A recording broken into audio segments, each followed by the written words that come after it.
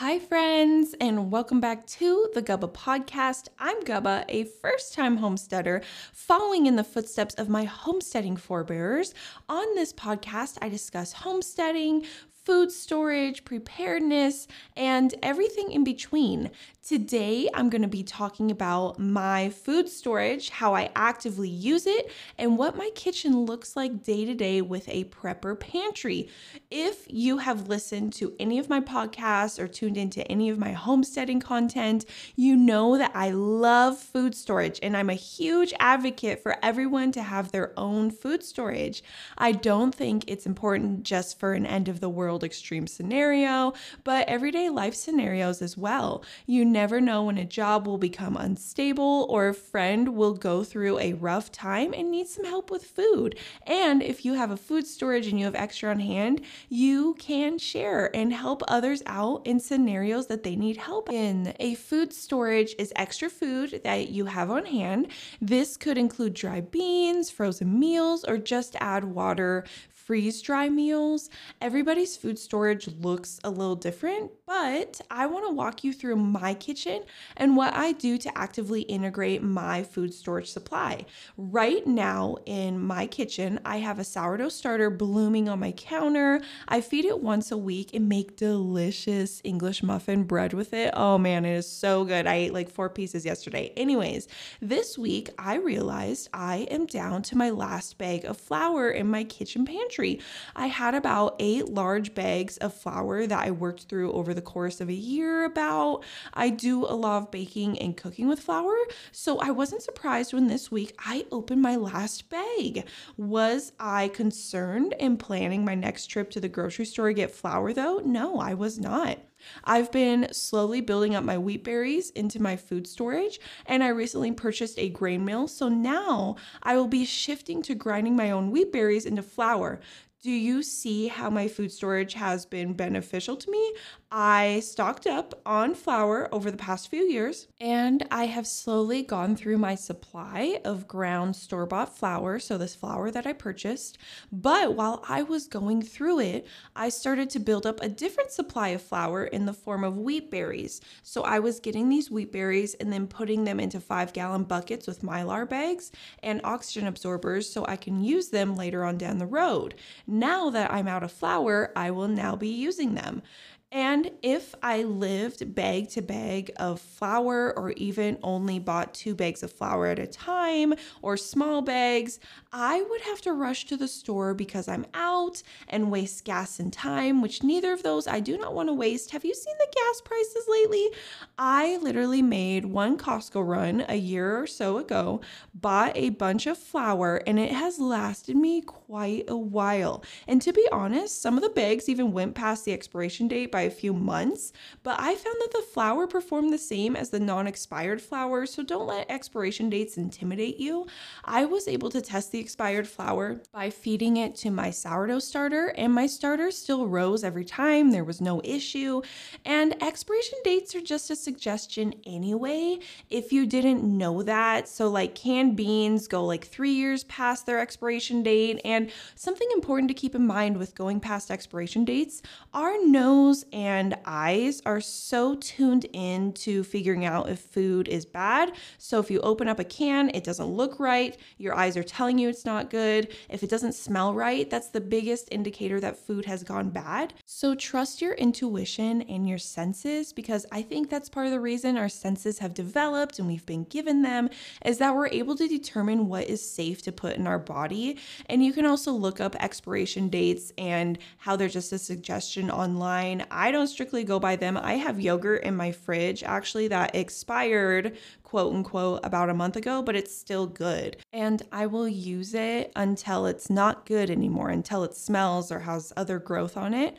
But with the flour, I was able to feed my starter and bake bread weekly because I thought ahead and bulked up on a necessary ingredient that I used a lot of. And regardless of the expiration dates, like it was still working in my kitchen, my food pantry, and for my food storage. And another common use ingredient in my kitchen is sugar. Again, I bake a lot, so I bulk purchased sugar about a year ago, and I am still using that supply. I got a 25-pound bag of cane sugar, dumped it into a 5-gallon pail, and I keep that 5-gallon pail with a gamma lid in my pantry.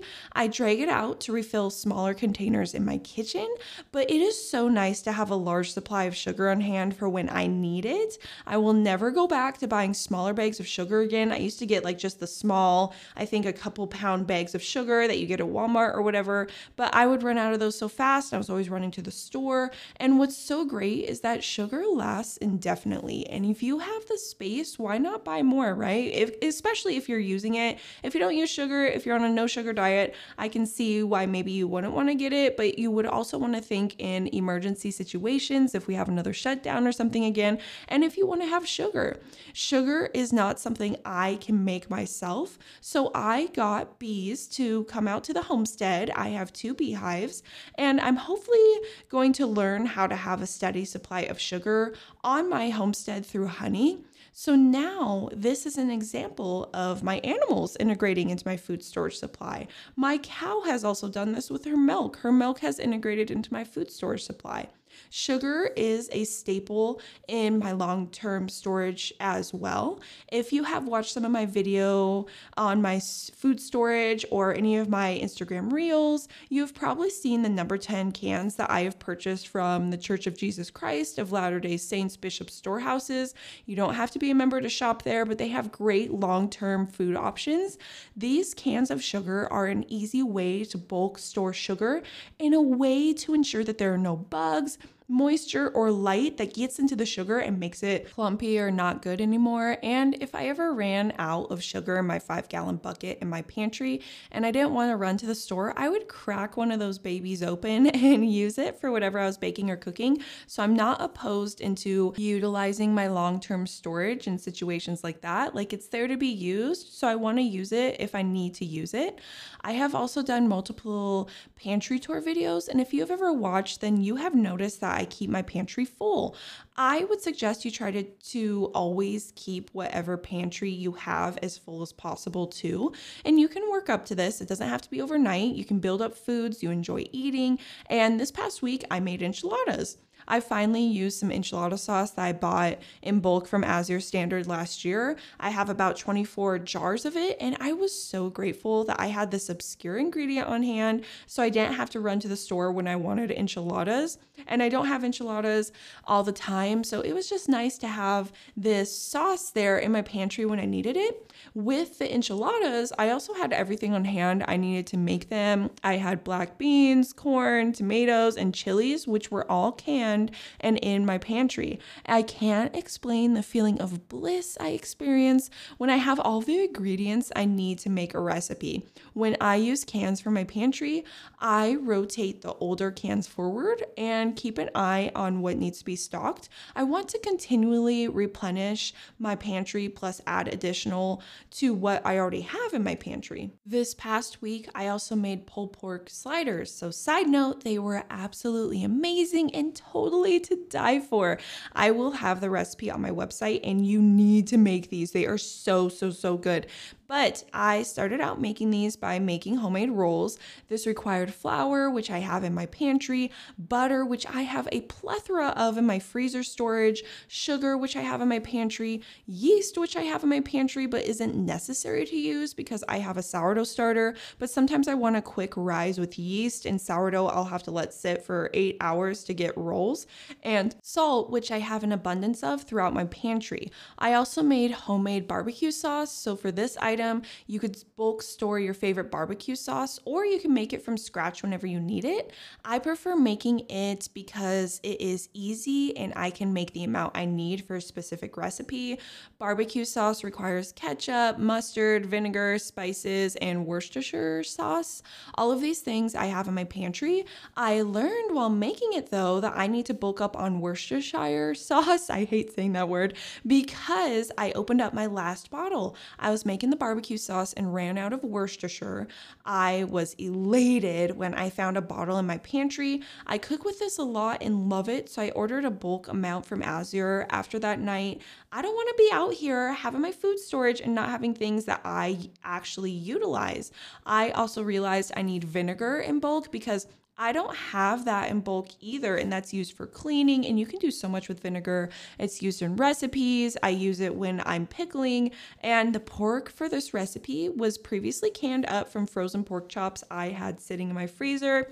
The pork chops were there for a while. I got them out, thawed them, raw, pack, canned them, and now I have pork ready to go on my shelf. So now that I had used those items, I make a plan to replenish them.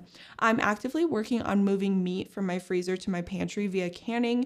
It is so nice being able to get meat ready to go off of my pantry shelf instead of waiting for it to thaw and then having to cook it up. I'd much rather just cook it in the canner with the raw pack method. It is so easy. I'm also a part of a farm share where I get the produce weekly from a local farm, and this has tested my skill of being able to preserve food. I've been pickling a lot. My own farm fresh eggs from my own chickens have been in abundance, so I'm learning what to do with those items. The produce that comes to me either hops into my freezer, or I pickle it or eat it or hand it off to my chickens if I don't like it, like cabbage or something. No thanks. So my chickens have been getting a lot of my farm fresh produce as well. I'm not a huge vegetable person, so I have realized that. But Costco has been one of my favorite places to bulk buy goods for my pantry. But now that I am more remote, I love shopping online through Azure Standard.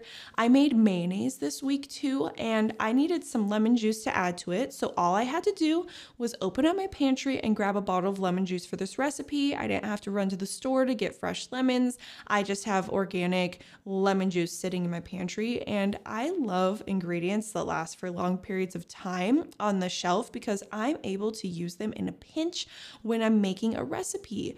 Over the past year, I have been putting wheat berries into long-term storage via Mylar bags and oxygen absorbers, and now I will start cracking those open so I can begin to grind my own wheat. I kind of picture my food storage process as always trying to climb up the ladder. Can I buy in bulk what I'm using? Can I store this for long-term storage? Can I grow this? And the goal is to be self-sufficient, but because that knowledge has been lost for generations, it is taking me a bit of work to get back to that self-sufficient knowledge. And having a food storage is a great way to start a journey towards self-sufficiency though. And my freezer is one of my favorite ways to store food. I love having a freezer. I actually have multiple, and I actively grab foods from the freezer to add into whatever I'm cooking. I haven't had to buy onions for months because I purchased bulk frozen onions, and I use these frozen onions for all the recipes that I need onion for. It tastes the same to me and saves me many one-time grocery store trips for the recipes that call for onions, and say I don't have onions on hand, then I would have to go to the store.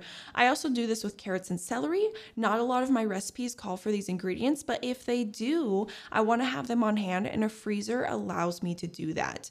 Currently, I have milk stocked up in my freezers, and I am rotating those half-gallon jars into my kitchen as well. So do you see how I rotate things from my food storage into my pantry, into my kitchen for cooking? Whether it's directly into the pantry or I'm canning it or using it for dinner that night, I make sure to use what I have on hand. Like, your food storage is meant to be used, so make sure you get out and use it. You're rotating through so you don't forget stuff, because that's being wasteful, and then you will be wasting money, and we don't want to do that. But thank you everybody for tuning in today. I hope you enjoyed this podcast on food storage and how I rotate it into my kitchen, and I hope it's motivational. I think everybody should have a food storage, but I hope you guys have the best day. Thank you so much for listening. Don't do anything a Gubba wouldn't do. Bye.